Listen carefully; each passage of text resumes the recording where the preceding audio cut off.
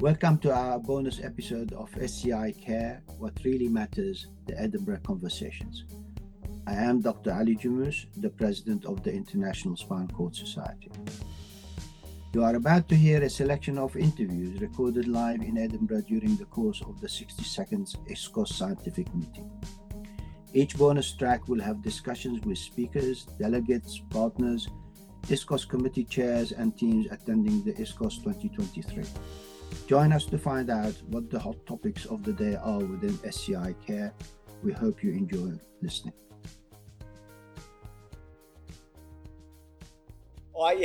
Being here with Praxis with Vanessa Noonan, Bill Barable, and John Chernesky, myself, Barry Monroe, what I'm excited about, and I'm not a member, but I am now going to become a member because I see the importance of the networking. Coming out of COVID, Vancouver was a great beginning of something great to happen, and I just find that we built off of Vancouver last year, and just seeing the different people from all over the world getting together, but more importantly, the passion of just trying to help people with spinal cord injuries and not be afraid to say things that might be controversial in some meetings. So I think that's what gets me. And you notice, I've never seen a conference where we couldn't get into meeting rooms, where the meeting rooms are that full. And that's a new one for me. So I think it's a great sign of things to come for ISCoS. I think too, for me, it's been connecting over coffee. I've just been meeting so many people, and the topic of engaging people with lived experience comes up, and then I'm like, where are my colleagues? John and Barry, we've got to get them involved in this conversation, and that leads to how can we share information, how can we collaborate, emails are exchanged, and I think it's the start of some new partnerships. So I'm super excited, and I'm really looking forward to the next ISCoS and continuing to grow these networks. And for me, certainly the getting to see the relationships, the people that you know already, but meeting new folks is huge. And for me, I missed the last ISCoS because I had COVID, and for me to come here and see the evolution of the thinking towards involving people with spinal cord injury and with lived experience in the planning and in participation in the programs, but I still see opportunities to increase that. And I think, to be perfectly honest, I know it can be challenging to do that because of accessibility. But I think we as a community, and as part of ISCoS, we need to find new ways to do that and figure out some strategies to make the meetings more accessible, to really go to places where spinal cord injury is really prevalent, whether that's Asia or Africa or other parts of the world where accessibility is at a completely different level than it is in North America or even Australia. Yeah. And I think it's not just that physical accessibility, it's the accessibility to knowledge. I think that's one of the things that, with COVID being all the negative sides to it, I thought that the sort of democratization of knowledge with the amount of online webinars and sharing of information in different formats just really increased the accessibility of information. It's, events like ISCoS where you can come and you can hear some of the latest developments and make it accessible to people, not just physically, but also being able to be a part of hearing about these developments and these important networks. And I have to say, Vanessa, I think that's probably, to me, the biggest asset of coming to these meetings is that, you meet people who, as Bill said, you already know, and you're maintaining those relationships and nurturing them, but also meeting new people that you might not have ever come across, because trying to keep up to date on everything that's happening around the world is more or less impossible. But you come here and you meet folks like we met earlier today who are working in similar ways and have knowledge that they can share and ideas that they can share that you didn't even know they were doing this. So it provides opportunities you wouldn't otherwise have.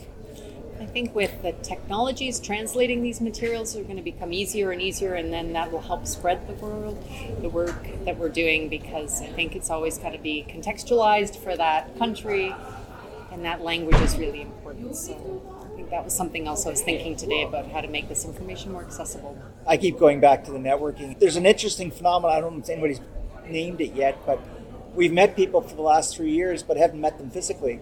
We've seen them on Zoom or Teams, and now we're seeing them in person. So it's like a running start of new relationships, and you can't replace, getting together directly. And I always like to say the deals that are made in the hallway with the networking, it's been that good, and love to see that. And it's funny because you're cultivating these relationships, and I just think of the amount of work that's going to come after these. But that's fine. That's what it's all about. It's like most meetings, you really don't know the value of the meeting until probably months and sometimes even years later. John, you used the example of the development of NASCAR. It germinated at a meeting, but it didn't really get actualized for a while after that. And who knows what's going to come from today's meeting. I met several people I didn't know before I arrived here, and I thought, wow, the work that they're doing is so closely in alignment with what we're trying to achieve that you can't help but benefit from developing a relationship. Yeah, and I think as an organization, Praxis has a huge role to play because of some of the the best practices and standards and things that we have developed that we've been able to sort of use to share and potentially translate into a workable model for other parts of the world, maybe less resourced countries, where the challenges in managing spinal cord injury and rehabilitation and reintegration into the community and thriving has added challenges. We're playing a leadership role and sharing that knowledge that we've created back home in Canada and trying to make sure that it's getting shared around the world and adaptable to the circumstances in different countries. Yeah. I think part of that too, we just came from a meeting, is making sure that information is accessible to all the stakeholders, so the clinicians, but also in lay language, so that people with lived experience can be part of that conversation and use that knowledge to help advocate and promote change as well. So. Absolutely. All right. Absolutely was like a good way to end it. I do love a good absolutely. That's what we needed. We hope you have enjoyed listening to our bonus collection of Edinburgh Conversations from ISCoS 2023. As always, you can listen to these episodes and all episodes from the podcast provider of your choice. If you have any questions or suggestions, we'd love to hear from you. Email them to admin@iscos.org.uk.